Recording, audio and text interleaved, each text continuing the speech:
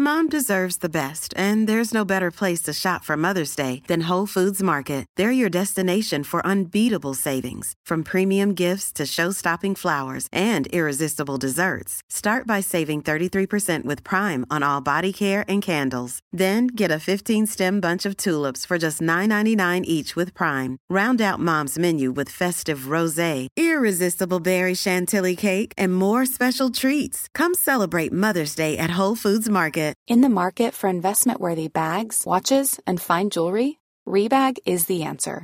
Rebag is a luxury resale platform where each piece is carefully inspected by experts to ensure quality and authenticity. Use Rebag to buy and sell finds from the world's top brands, including Louis Vuitton, Chanel, and Cartier. Head to Rebag.com and get up to 15% off your first purchase as a member with code REBAGNEW. Shop today at Rebag.com. That's REBAG.com. And use promo code REBAGNEW for up to 15% off your first purchase as a member. Life is full of what-ifs. Some awesome, like what if AI could fold your laundry? And some, well, less awesome, like what if you have unexpected medical costs? United Healthcare can help get you covered with Health Protector Guard fixed indemnity insurance plans. They supplement your primary plan to help you manage out-of-pocket costs. No deductibles, no enrollment periods, and especially no more what-ifs. Visit uh1.com to find the Health Protector Guard plan for you. Planning for your next trip? Elevate your travel style with Quince. Quince has all the jet-setting essentials you'll want for your next getaway, like European linen, premium luggage options, buttery soft Italian leather bags, and so much more. And is all priced at 50 to 80% less than similar brands. Plus, Quince only works with factories that use safe and ethical manufacturing practices. Pack your bags with high-quality essentials you'll be wearing for vacations to come with Quince. Go to quince.com/pack for free shipping and 365-day returns. We got no song suggestions, did we, this week? No. Which is probably just as well, given I'm now having a husky voice and I don't actually have I just don't my think anyone beautiful really singing wants to voice. hear it, if I'm honest. I don't know. I think it was pretty popular last week, Chloe. No. Given that there's been no requests, I would assume that actually they're done. Because we'd nailed every song. Okay, take that how you will. Your self-awareness is... Take that. Is that what you said? Sorry? It's shocking. No. Welcome to Up Front. I'm Chloe Morgan. And I'm Rachel O'Sullivan. Just when you thought the WSL was about to calm down, and then it throws up a weekend like this weekend. On today's show, we discuss Manchester City's shock defeat to Brighton and Arsenal's ridiculous comeback against Leicester. Plus, we cross the pond and speak to Megan Swanwick for an NWSL update after Gotham lifted their first ever title and Megan Rapinoe didn't quite get her dream farewell. And Alex Epicetta joins us to talk all things Real Madrid ahead of Chelsea's trip this week in the Champions League.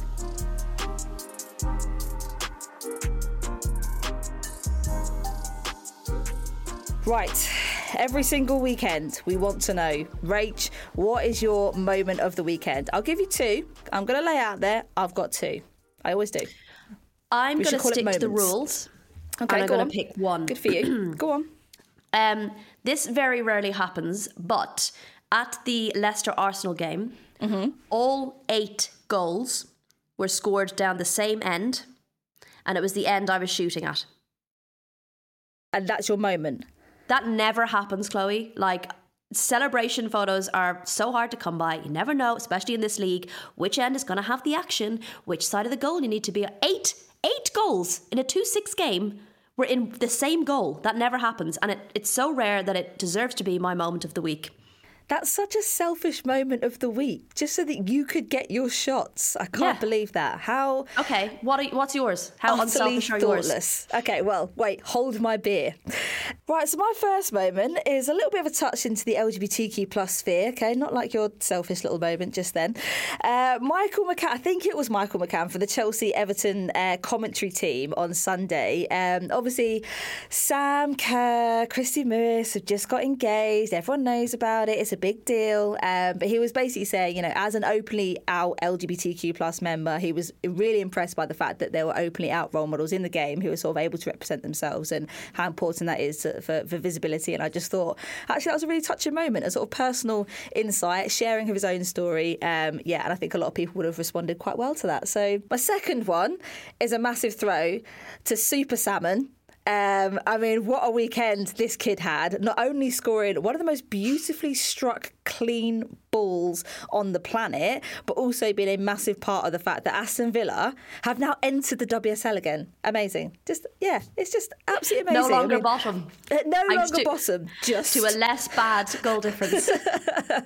But I just thought, given the fact she's 22, obviously came over this summer from Houston Dash, I think at that, and then doing it obviously against her former club as well, I thought, you know what, like you've taken the weight of the responsibility of Aston Villa's, very crap start to the season on your shoulders and done the business for them in that game. So congrats, Salmon. Congrats, against man. her old side as well. She used to play for Bristol. Oh. Yeah, it's not easy. Not easy at all. Let's get stuck in to another weekend where we thought we were experts and we ended up being kind of experts, but almost, coming unstuck for a couple of results. Brighton. Hang on, I bigged them up at the beginning of the season. I was excited about Brighton at the beginning of the season. Right, fine. But were you expecting that they were going to win this game? Win it? No. No, I thought absolutely if they could get a draw after last weekend's performance, that would be amazing. I got really lucky this weekend because I did Man City Brighton and I did Leicester Arsenal. What a touch. The two big games. Love it. That was... So I find sometimes as a photographer, if I'm watching a match and I'm like working for Gravity as well, I'm doing like multiple things. And sometimes you kind of experience the game slightly differently than if you're sitting up in a stand just watching the game. And I'm sitting there thinking, God, Man City are all over this. Like, so much possession, hit the crossbar in the first 20 seconds. I was like, they're going to get a goal. Any minute now there's going to be a goal because they're dominating this game. And actually on reflection, when the game finished, I thought about the fact that a lot of their shots, they had created 35 chances, Chloe, and about 13 of them on target. So many of the chances that they created were straight down the throat of Sophie Bagley. And they were being forced into taking long distance or kind of shots from outside the box.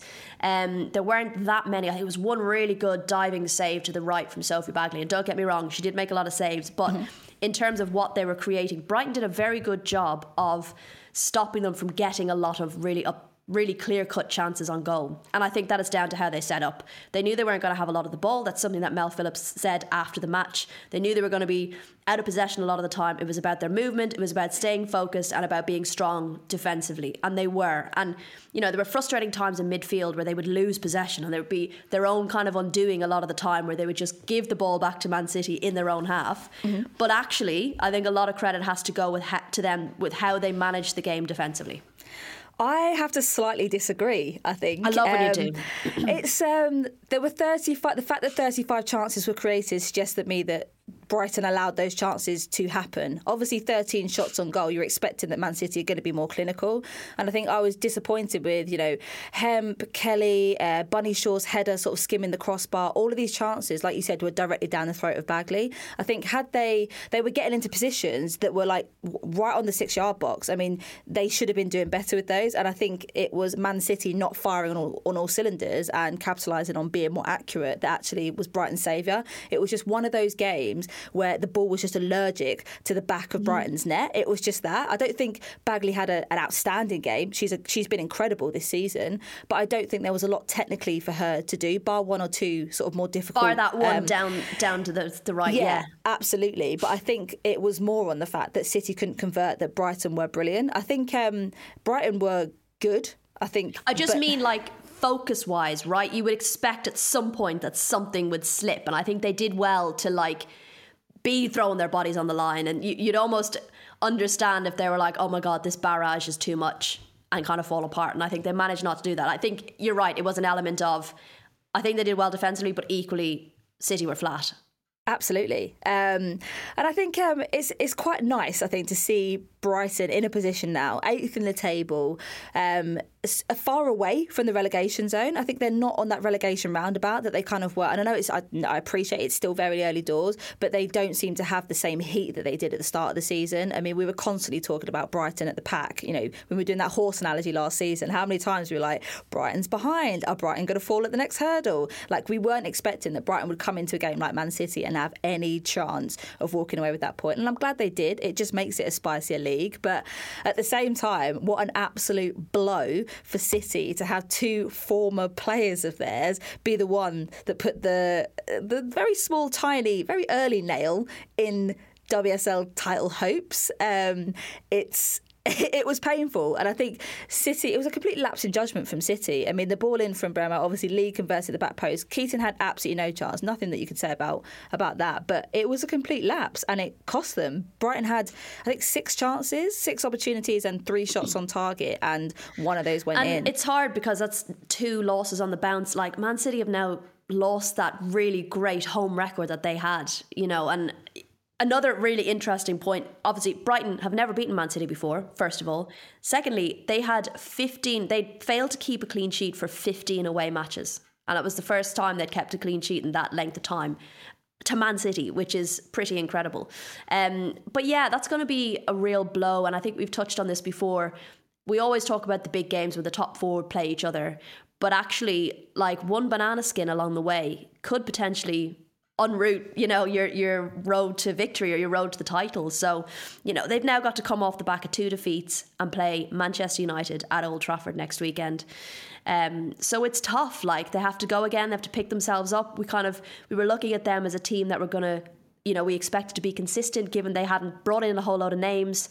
You know, so it's going to be interesting to see how this derby goes next week.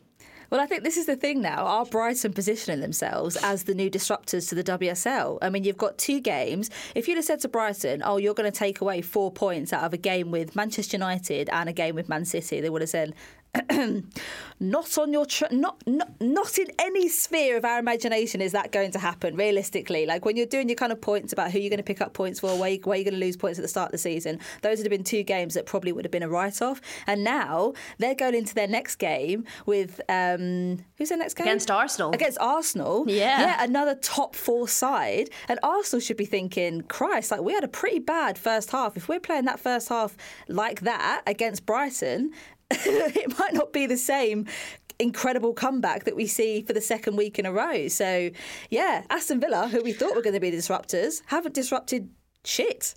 I think what's interesting is maybe there's not like one consistent disruptor, but there's multiple disruptors along the way. This is the thing. Nice. You've got Liverpool taking points off Arsenal. Mm-hmm. You know, you've got teams here and there, and it's just showing that no game is a walk in the park, right? Like, they might be focusing, obviously a lot, we look at the top 4 clashes and stuff, but actually along the way you could slip up, you could lose easily to a team that you don't expect to lose from, and suddenly, you know, the table is looking entirely different and Arsenal are no longer 6th or 7th, now they're 2nd. Like, what is going on? This is wild. So Brighton now sit in 8th. Does this kind of like feel like a bit of a transitional moment that you go from being a relegation Robin to being a middle of the table Melvin? Do you know what I mean? Yeah. Oh, wow. I know. Did you prepare that? I actually didn't. That's actually just come to me. But you think about all the kind of the players they're bringing in. They brought in Mel Phillips, who obviously had quite a lot of success at London City Lionesses, who were always in the top rankings of the championship for, I think it was about 4 or so years. And then you look at the fact that last month Brighton got permission for England's first purpose-built women's football ground. This is ambition. I mean, Melissa Phillips was saying after the game, the club's not been shy about sharing ambition towards the top 4, and that's not anything with a definitive timescale. They want to do it, obviously, you know, right and in the right way. But she said that's just something we need to be moving towards every single day with the actions we take on and off the pitch. So, you know, small steps. And I don't want to get too carried away, because they need to be beating the teams they expect to beat, and that's where the challenges come, because we know teams step it up when they're an underdog, right? And it's seeing them maintain that kind of level of performance in a game where they expect to get points out of it. So it'll be interesting to see how, because I do think Brighton have improved as the season has gone on. Even against Chelsea, I thought they played well in the second half. So it's how they carry that on into each game that will be really important. And we've talked before about ambitious teams and where they're maybe putting their funding, right? And we've said you've got teams that maybe need to be putting more into what players they're bringing in if they really want to compete. Or you've got clubs who are saying, well, we're going to put the money into a stadium or the training facilities or whatever it might be. So I do think it's a slower process, and that's fine. And it's so long as the club are maintaining that expectation, they're not kind of going above and beyond and saying, well, we've put a load of money into this training facility, so now you should be top 4. Like, it does take time. And it's an interesting approach, and it'll be interesting to see how they get on, because it's expensive to build a purpose-built stadium. A lot of other clubs are saying, right, our ambition is to be in the main stadia. That's where our goal is. You look at Arsenal, who say, that's where our goal is. We want to get to a point where they're playing there every week, which part of me thinks makes more sense because the stadium is already there. But, if that's where you want to be putting your money, that's another route, I suppose. And we've always talked about not just kind of going down the same route all the time in women's football, but trying new things. Well, they always seem a sort of side that has come from having a genuine interest in the women's side. I mean, when you look at, Paul Barber, the CEO, he's one of the directors on the board of Women in Football. He's always been sort of, very concerned with the women's team in what it seems to be quite a genuine level. And then even before that, you had Polly Bancroft there, who obviously did an amazing job. But she was one of the first people to say, we're not going to have white shorts anymore. We're going to change that set. So there were things that they were doing before it sort of became a trend to sort of start some of these things. So they do seem like a side that has done things slowly but in the right way. Yeah, and it's not a side where they're like, why are we making a profit? It's not worth investing in, right? They appreciate that it's going to take time to start turning a profit, and you need that in a club. If you're genuinely invested in women's football, you have to appreciate that it takes time. And you do get that vibe from Brighton. Well, I was trying to think of an amazing segue into the next section. So I bought a donut. I actually did go out and buy a donut, and then I ate half the donut, which kind of gets rid of the fact that there is a segue. I know. I actually bought a donut, and I've just spilt sprinkles. I need to know what the segue is. Okay. Well, I was going to ask you, do you know what the segue is? Half a donut? No. What are you, Homer Simpson? I don't understand. The segue was, I had far too much time to think about this. It was because there was a team this weekend who were run rings around. Leicester. Wow. Yeah? Yeah, no, that was crap. Sorry. I tried so hard. If you brought in like some butter and was like a team that's like a hot knife through butter, but a donut, I can't and then you go a donut carrying hot knives through London. Are you mad? You ate half of your segue, so you made that ring a half a ring. Okay, I will think of a better one next weekend. I promise. I do really apologise. I can't believe you actually went out and got a donut. It was a double-edged sword. I kind of wanted a donut, and also it kind of made sense for the segue. Maybe it was the donut first, and then obviously I just tried to shoehorn it into this segue, perhaps. Anyway. Shoehorn would have made more sense. Arsenal beat Leicester 6-2 in one of the spiciest 8-goal games that we have seen this season. The worst thing about this game is that Leicester went 2-0 up within 45 seconds of each other. The goals I was like, is there going to be a third one? What the hell is going on in the first half? I mean, Rach, you were there. Explain to me your thought process after that second goal went in. I mean, shock was mine. I was like, wow, this is not going to go the way people maybe thought it was going to go. I didn't think Arsenal were going to batter Leicester. I thought it was going to be a tight game for Arsenal. Yeah. Looking at how Arsenal have played this season, looking at how Leicester have played this season, how they've tactically set up against some of the bigger teams, the way they played against Manchester City. But to be 2-0 up, Arsenal looked poor in the first half. Their fullbacks were struggling. Steph Catley was struggling with the speed of Deanne Rose. She was penned back. She couldn't get forward as much as she normally would have liked to. Oh my God, some of the counter-attacks from Rose, when she was just driving with the ball, I was like, wow, this is... And then down the other side, Katie McCabe playing on the right was massively struggling as a left footer because Hannah Kane just inverted every time, forcing her to awkwardly have to try and spin around to get on, to become defensive in that moment. And she really struggled with it. Hannah Kane had so much space coming down that side. So on the wings, Leicester were doing really, really well. And we know that Arsenal have struggled defensively this season. So I think Willie Kirk probably said to them, you just create a few chances. We know you can be clinical. You can get goals. And I'm pretty sure Manu Zinsberger didn't move an inch for either of them. But yeah, I think they fully deserved it. From that first half, they fully deserved to go in at half-time ahead. 100%. And I would love to have been a fly on that wall as Idaho was giving them all sort of a rocket up their backsides. Because I think Actually, he said he didn't. But why not? So I think basically everyone probably expected that they got the hairdryer treatment, right? Absolutely. And he was like, We've all been there. He was like, that's not what happened. He said it was no like Hollywood speech. He basically went in and was like, we need to be process driven. We need to identify the areas that are the problems, and that's what we need. So he basically went in and was like, look, it's the 1v1 battles, that's how Leicester are playing, 1v1s. You just need to be better than them in the 1v1s, and you will have the you'll have the space to get in behind them. And that's exactly what happened. And I think maybe that's where Leicester fell down, is that what they should have done is they know Arsenal struggle to break down a team. Mm-hmm. And they were so committed to their style of play and playing a high line that Arsenal were able to counter every single time. And I think had they sat back, even after Arsenal got 1 or 2, sat back, I know it's not what they normally, not the way they want to be playing, but in that moment, take the heat out of the game.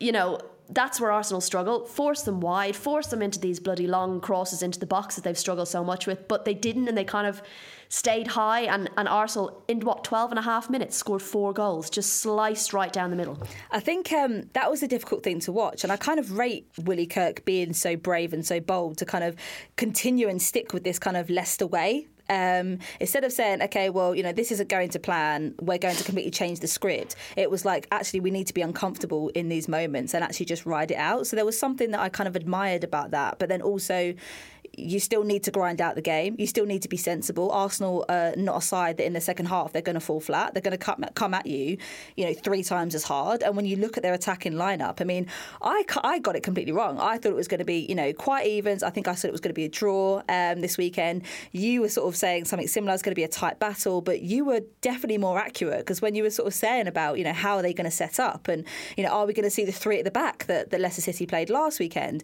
or are we going to actually see them being a little bit more sensible?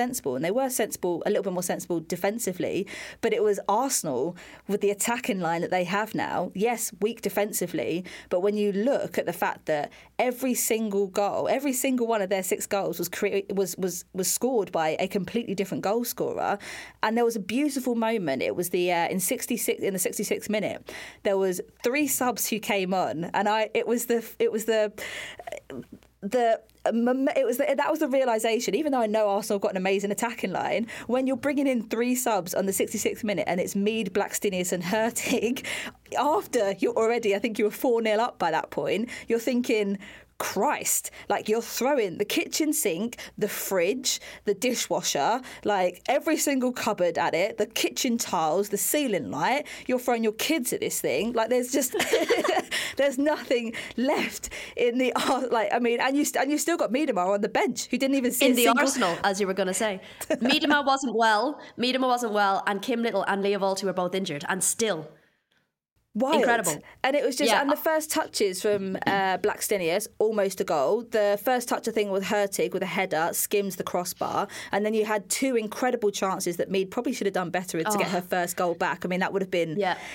That would have been elation. It would have just been an absolute magical moment in itself. But, I mean, she could have had 2 chances there. So when you look at how they converted their really good chances, that game could have almost been in double figures for Arsenal. Yeah. So in the second half. In the second half alone. It made me think. So I went to the Serena Wiegman talk, high performance podcast recording during the week, and she spoke about something she did with the Dutch team, and it was where they identified that when something went wrong or didn't go according to plan, that the players tended to then not focus on the plan and start doing their own kind of individual thing to either make up for it or try and change things. And in order to prep for that, they started doing things in training that made the players uncomfortable and made things kind of go off their plan to see how they reacted and train them in how to react in those situations. And it felt, that's what it reminded me of Leicester, is that against Man City, they stuck to the game plan. Even though they were uncomfortable, they stuck to the game plan. Against Arsenal, it was almost like a few things went wrong, and when that 3rd goal went in, it was like everything just went out the window. The game plan went out the window, and you were seeing players do things that maybe they shouldn't have done or wouldn't normally do. And it reminded me of that kind of training the unpredictable and training for when things are not going to plan is an area, I guess, that is really hard to train, but something that can happen in these situations and then result in a team going, great, we're just going to score at nearly every attack that we get. But yeah, it was interesting. For you as a player, have you ever been involved in a big comeback or had a situation where you've had the hairdryer treatment at halftime and just turned the game around? Oh my God, the amount of times we used to get the hairdryer treatment at Spurs was unreal. In fact, it kind of became the norm in a way. And I think it is those tense. I mean, that was sort of in the last season that we had as in the Championship going into the WSL, and obviously every single point mattered. And I remember it was Juan Amoroso, who we might touch on in a little bit, with Karen Hills. And when we were not performing, when we were sort of slacking or we were tired, I mean, a lot of us had full-time jobs. We were struggling towards the end of the season. I actually needed that. I think there are players that actually just need that kick up the arse, that they need that kind of get in there, do your job, stop messing around, stop feeling sorry for yourself, stop this pity party, get back out there and do what you're paid to do, which is very minimal at Spurs, but still, there's some compensation. That's a dangerous line, isn't it? Yeah. Do what you're paid to do. All right, I'll just have a seat then, shall I? Do what you're paid your minimum wage to do, okay? I was like, yes. You have a vague point, I suppose. But yeah, I needed that. Some players obviously need a bit more of kind of like the wraparound treatment, the kind of, especially the younger players, I think, kind of need that okay, well, let's... But I think there has been a shift in management where you are seeing players, like you said, kind of managers, like you said, kind of taking this proactive approach, being like, okay, well, it's all well and good shouting at you, but you're not actually going to pass information on properly when you shout at someone. Someone's going to either get the backup or they might go out and do what you think they're supposed to be doing, but actually they're not processing and taking on board information and being clever. They're not being intelligent players in that moment. So I think it's probably a good thing that Eidevall has adopted that very modern manager type style. I would have loved to have experienced, something calmer in my playing days for sure. Jonas Eidevall said after the game, the second half resembled the Arsenal way of playing. We also have a question in from Shalvi on Instagram. They said, thoughts on playing Russo in the number 10 role at Arsenal? What are we saying? Because there's just... I feel like Arsenal have enough options in that position. I know we've touched on Russo and the work she does off the ball and how, she plays a false nine sometimes. And I think allowing that kind of freedom is beneficial for Arsenal. But I don't think I'd necessarily substitute her into that number 10 role because you've got players who can play there. Monum, you've got Palova, you've got Miedema, you've got enough there for me to not need to put Russo there. And look, she got a goal and she got an assist. The assist for the Caitlin Ford goal was an absolute peach. So I think she'll get there. She's finding her feet. And I think, I wouldn't personally. All right then, Rach, we'll go for a break. And then after, we'll call up Meg and Alex to talk about the end of the NWSL and the return of the Champions League.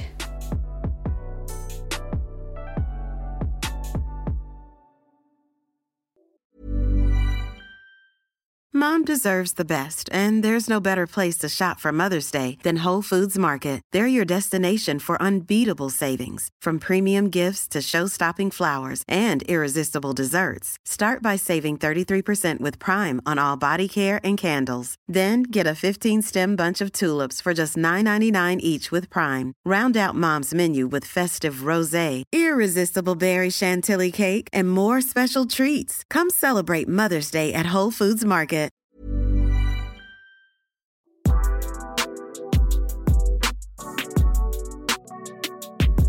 Right, so let's take it stateside. The NWSL playoff final and Rapinoe's exit. What a weekend it was across the pond. Gotham FC won their first NWSL title with a 2-1 win over OL Reign in the final of the playoffs. And it wasn't without a few weird and wonderful surprises. An incredible game packed with an incident, including Megan Rapinoe's heartbreaking final game, not the way that she wanted to end her career. We decided to, get to the real coalface of what's going on, and who better than US soccer writer Megan Swanick to get us the lowdown on what went down on this wild weekend. Thank you so much for joining us. How crazy busy has your weekend been in the aftermath of everything that's happened this weekend? I mean, you're still alive. You look really well. Have you slept much? Have you eaten much? What's going on? Just 24/7 reflections on that wild final. I'm good. I'm definitely busy. And like you said, there's just so much to take in from what was a really enjoyable match to watch. I mean, what a treat, but certainly a lot of drama packed in. For our listeners' benefit, maybe talk us through, I know ended 2-1, but talk us through the end of the game, because it got really dramatic at the end. Yeah, I mean, what a NWSL perfect finale to the end of this season. We love to joke about it being the League of Chaos. You never know what's going to happen. Drama until the final minute. So it's, the final seconds of the match where in stoppage time, Gotham's keeper comes out to stop an attack and collects a red at the top of the box. Gotham's out of keepers, so they can't send in a keeper to replace the keeper who's now out of the match. They've got a midfielder in the net. And I mean, God love her, like she's done it before. She's taking it very seriously. Did her duty, was, cleaning up the wall, making sure everyone was in the right spot. Rain had a free kick, the opportunity to make something of those flailing last seconds with not of the midfielder in the net. Nothing came of it, and Gotham did come away with the win. But yeah, what a nail biter of an end. Another kind of storyline, I know, of course, Ali Krieger and Megan Rapinoe were the big stories of it as well. But Sinead Farrelly and Mana Shim, two of the whistleblowers on the NWSL scandal, winning. It was a real kind of full circle moment, particularly, I know, for Sinead Farrelly, who had stepped away from football and had come back in and not only made the Irish squad, but made a World Cup, and then to win. It was a pretty special story. Yeah, I would say that the pair of whistleblowers who left football for having shed light on what they'd experienced, coming back to the same team, having been really outspoken about being treated so well with Gotham and by the league in their return, and then to see them, embrace each other after the final whistle, it's a very emotional, I think, return for them, and really you can't make this stuff up. I mean, what a perfect return for them to professional football. Just going back to sort of Gotham and, where they've come from and how they've reached this kind of moment in time that's, so historic for them. You look at last season, obviously finishing bottom, then coming from like this meteoric rise. A lot of people are kind of saying, Juan Carlos Amoros, is one of my former coaches at Spurs. I mean, do you think he was sort of what they needed to kind of reinvigorate themselves and get themselves back into, winning ways? Is he a big part of that, or do you attribute their sort of success this season to other things? I think it's a combination of things, of which he is a major part. I mean, he really did an incredible job this season. He had a really interesting roster of talent, a lot of really elite talent, but he really put it together, I think, near perfectly, and allowed them to play with freedom, but within with a mission, with a vision, with a team identity. And I think that he was one of the main factors, I would say, alongside a lot of work done behind the scenes to put together that roster. I mean, they did a lot of changes in the offseason, bringing in new talent, bringing in players like Lynn Williams, coming away with the coup of Esther Gonzalez after the World Cup, who scored the second goal, the decisive goal, on Saturday night. So she can add NWSL champion to her World Cup champion crown. Yeah. Wow. I know we keep talking about this various stories around it, but it just added to the drama of it all. Of course, Megan Rapinoe's last game, and 3 minutes in, she tears her Achilles. I mean, she said something like, if she didn't have a sense of humor, like, thank God she has a sense of humor, because, or a sick sense of humor, because you look at how, the World Cup ended for her, and now this, and she probably thought she was done with football, and now she has this rehab to do. How has that kind of been taken over there? Yeah, I think a lot of people who'd been watching Megan Rapinoe throughout her career, I mean, a lot of people in the journalism media space kind of grew up with her in a certain sense. Like, she loves talking to the media. I think that she kind of ran a parallel career to a lot of people who were writing there at the game. Fans, I know tons of fans who I spoke to really wanted to be there in person to see her last game. And I think a lot of people were hoping for the type of redemption story that we saw for other players on the field after that World Cup penalty miss, losing in the earliest round they ever have in U.S. women's national team history.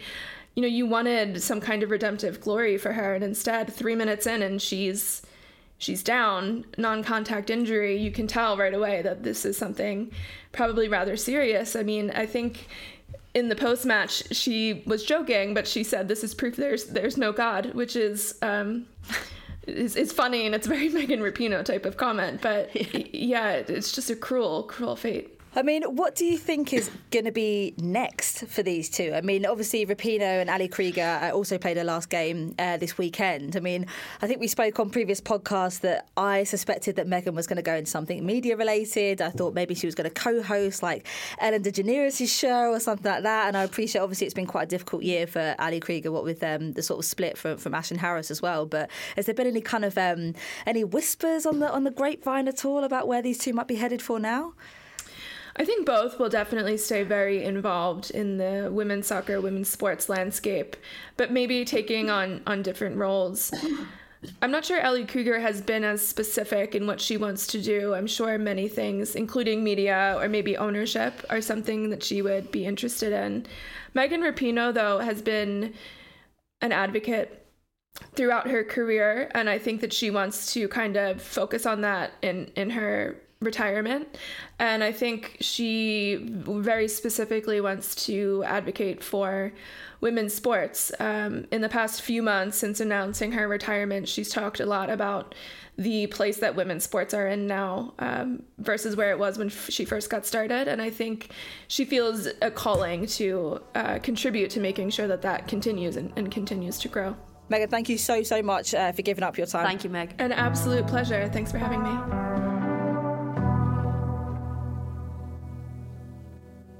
So, Chloe, you just casually used to be managed by the winner, NWSL Coach of the Year. No big deal. Yeah, it was. It was amazing to kind of see the success that he was having over in the US, and I'm not in any way kind of surprised. I mean, he was our manager at Spurs for 5 seasons, and he sort of took us from the Championship setup into the WSL. And I think one of my favourite memory of all time. I mean, every single game in that last championship season, he would always say, "This game, you have to play every single game from the start of the season as if this is your final. This is the season that we're going to do it." And that belief was instilled in us from the very outset. There was like, we're not dropping points. You fight, you die, you do anything you can for your teammates. And I kind of saw those sentiments echoed in what the Gotham FC players were saying. But I think there was one particular game, and it was the deciding game, the game that Spurs played against Aston Villa at the time. And it was we had to get a point out of the game to secure our spot in the WSL. And like, we were all sort of getting ready, absolutely shitting ourselves. We were in this horrible little changing room. And Juan pulled out his laptop, and it had on it a presentation that he'd put together, and it was over the sound of an Emily Sandé song, and I would honestly never forget it. The whole change room was in tears, and it was like a montage of every single beautiful moment that we'd had together. And it was with One Direction as well. There was a One Direction song at the end. It was like Whole Lot of History or whatever it was. Give us a few bars. Go on, you know you want to. A whole lot of history. But we were in bits before we'd even walked out into the pitch, and it was like us. There was like scenes of us like hugging, celebrations from like previous games. There was like all of us all together on nights out, and I think that, I've got to say, that presentation was probably the defining reason that we won that game, because I've never felt more like a family, more like a unit, more like we had to achieve something special in any single moment of my career. Like, that moment still now gives me goosebumps, and that was something that Juan had done for us. So, I'm not surprised, actually, that Gotham have gone on to turn that season around, because, he does have a special way with people. So, congratulations, Juan, man. Hopefully I'll see you in the US at some point soon.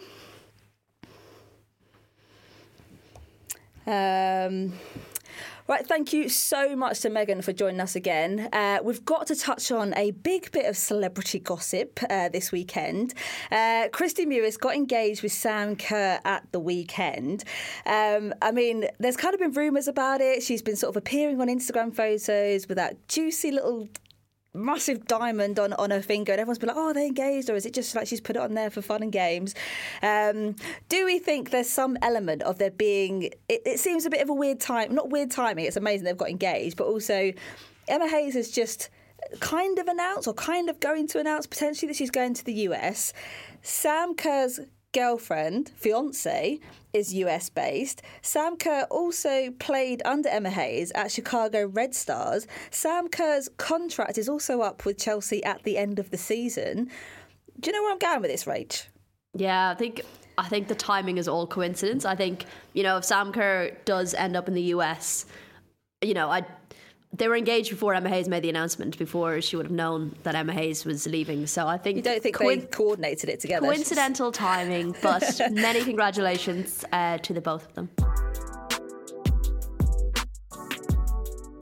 The Champions League is back this week. Chelsea will be flying the flag for the WSL because their other teams got knocked out really early. And they've had a tough start. A first big start against Real Madrid on Wednesday. Who else were we going to approach? We dialed up DAZN football reporter and friend of the pod, Alex Ibaseta, whose timing today has been absolutely phenomenal, just to find out what awaits Chelsea in Europe. Right, Alex, I mean, you must be looking forward to this game. This is a big, weighty, juicy little matchup, exactly the kind of game that you want to kick off the group stage proper in this tournament. How are you feeling? Are you looking forward to it? Are you excited? Yeah, I'm excited. First of all, you can definitely tell I like you guys because I'm always late to everything, so there's a plus to that. Really appreciate it. You're welcome. No, it's, Champions League, I think we've been waiting for this moment since the last one ended, really. Qualifications get you by, but obviously it's not as satisfying as a proper round, as a group stage, when things are, when things are on the line, but obviously for a lot of things were on the line for Wolfsburg and Arsenal on the qualification. But it's now it's down to the real stuff of actually getting to the Champions League final. First of all, you have to get out of the group. We've seen, obviously, Chelsea as an example, you're not always guaranteed to get out of the group stage, no matter how confident you are.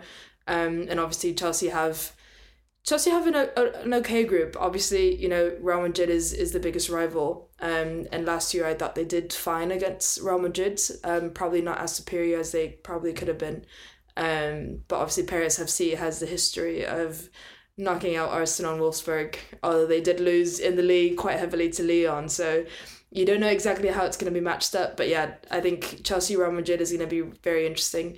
Real Madrid lost their striker, obviously, in Esther Gonzalez, lost their star player in Caroline Weir. So they are struggling.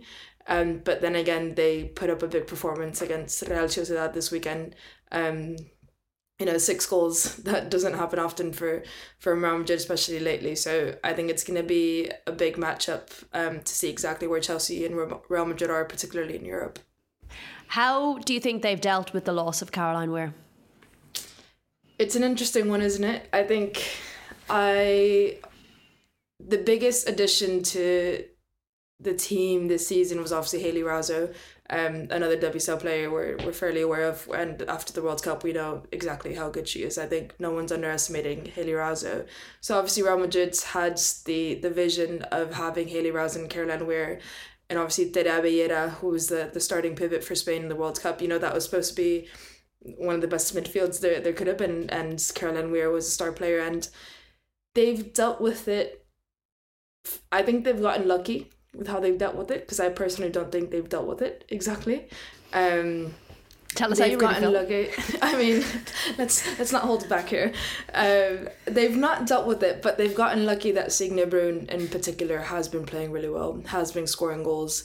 I think the success that Signe Brun has gotten, both, I mean, she's more of a striker position rather than midfield, but you have players that can get by in the midfield that can't get by in the striker position. I'm just curious to see how that matches up against the Chelsea, for example. Liga F opposition when you play against Real Sociedad is going to be much different to that of Chelsea. So it's fine that Real Madrid have the confidence, but I don't think they've actually dealt with a lot of the problems that they have, defensive problems as well. So Caroline Weir, I think, is going to be very much noticeable when you're playing in Europe. I mean, you mentioned there that obviously there's been some depletion in Real Madrid's attacking line, but you also have, Linda Caicedo. That every time I mention that name, I just can't help but be thrown back to that Australia moment with that curling, ridiculous shot against Germany. It will stay in my mind rent free, probably for the rest of my life.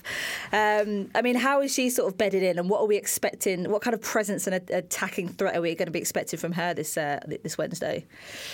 Yeah, I think she's going to be one of the main players in Real Madrid's attack. And I think Chelsea know that as well. They're going to prepare to kind of go up against her, potentially not try to be a Germany again in that way. But I think, yeah, Lina Caicedo, for me, actually, she's been a lot more quiet than I expected. I mean, you say that when she's still scoring goals, when she's still assisting. So it's just a matter of potentially even putting her up on the schedule of, that's when we were talking about Sam Kerr, for example. Say she was scoring 5 goals, but we wanted her to score 10. So it's the same pressure of that you put on Lina Caicedo in that sense. But I think she's really keen to get playing in the Champions League. Obviously she's only played half a season with Real Madrid, and now that Esther Gonzalez is gone, she does have a bit more spotlight. Obviously after the World Cup, she has more of a spotlight as well. So I am quite curious to see if she's able to keep up with the pressure as well, if she's able to keep the pressure of being one of Real Madrid's, biggest creators. Speaking of pressure, obviously Emma Hayes announced her departure last week, and everyone keeps labelling the fact that they haven't won the Champions League with Emma Hayes, and Emma Hayes hasn't won the Champions League. And she very rightly pointed out in her pre-match press conference that she has won the Champions League. She won it with Arsenal. But of course she wants to win it with Chelsea. How do you think that's going to affect, or do you think it's going to affect the team at all in Europe this season? I think it's going to affect them positively. Whether that's going to be enough is the other, I think, is the actual question there. Obviously the players are going to want to send Emma. I think a lot of these players have a lot to owe to Emma. When you look at players like Erin Cuthbert, for example, that Emma brought in, when you look at the mindset that Chelsea has, the winning mindset, Chelsea wouldn't be the club that it is now without Emma Hayes. That's just facts at this point. So I think the players are going to have the extra incentive. But when you look down to the quality of Chelsea and the quality of management, and you look at all of that, there's still a lot more teams ahead of Chelsea. And that's not to say, Chelsea did get to the semi-finals in the end of the day last season. Arsenal got to the semi-finals last season. That says a lot. So it's a competition that a lot can happen, but I don't think Chelsea is going to have a big advantage just because players are going to be motivated to win the Champions League for Emma Hayes. It's not going to be enough, but obviously it's certainly going to, give them the extra push maybe if they're down a goal, if they need to come back, it might give them that extra incentive, but don't know. And just on the old Hazy news, I mean, we're obviously devastated. We're still recoiling in shock from everything that's happened last weekend. It's been quite a dark day for women's football. I mean, obviously, how was it kind of perceived in Europe? I mean, what was your thoughts? Was there a part of anyone in Spain going, we could do with an Emma Hayes over here? Before, obviously, the US women's national team sort of seemed to be quite a done deal. Yeah. Yeah, like an Emma Hayes managing Barcelona would have been like mind-blowing. I mean, Emma Hayes has definitely said that she'll be interested in coaching and managing the Spanish national team. So obviously, Spain took a likely to get the headlines out and all that. Emma Hayes, especially in the women's football world, every media that covers women's football would have had Emma Hayes leaving Chelsea as a headline.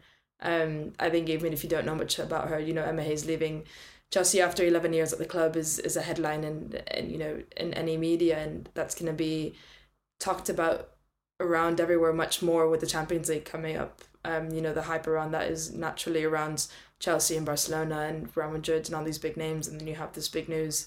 And yeah, especially in Spain, that she said that she would have liked to coach the national team, everything that's going on with the national team. Obviously that was for maybe 5 minutes before the US news broke. Yeah, there was like there was like a bit of happiness for those 5 minutes, and that obviously came crashing down. But I think around Europe, it's one of those things that you appreciate no matter what team you're from. You appreciate if you like Emma Hayes or not. I think that's regardless, but you appreciate what Emma Hayes means to Chelsea. And you don't take that lightly. I think that's all we can grow on for 10 minutes. No, I really appreciate you giving up your time. Thank you so much, mate. No, thanks for having me on. I'll see you over there, Alex. Yeah, I'll see you tomorrow. I'll see you tomorrow. Have a siesta. I'll see you then. Thank you so much to Alex for joining us there. Rach, you're off on a little Champions League jaunt this weekend, aren't you? When are you flying out? I'm flying to Barcelona tomorrow because we're going to go and watch Barcelona versus Benfica. And then we're going to get the train down to Madrid on Wednesday morning to watch Real Madrid versus Chelsea. Oh my God, that's going to be such a trip. I wish I was third wheeling. I honestly do. Thank you for listening to today's episode. Remember, you can find us on Instagram and X at Morgie_89, Rachel's at Girls on the Ball, and we are generally at Upfront_pod. You can also find us on YouTube at Upfront Pod. We will see you next week.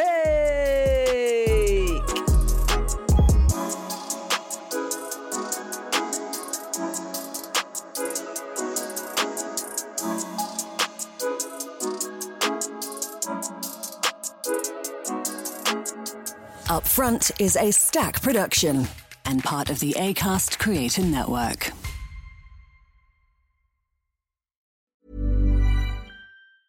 Hey, it's Danny Pellegrino from Everything Iconic.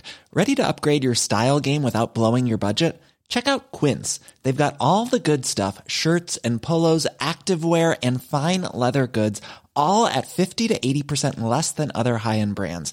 And the best part? They're all about safe, ethical, and responsible manufacturing. Get that luxury vibe without the luxury price tag. Hit up quince.com/upgrade for free shipping and 365-day returns on your next order. That's quince.com/upgrade.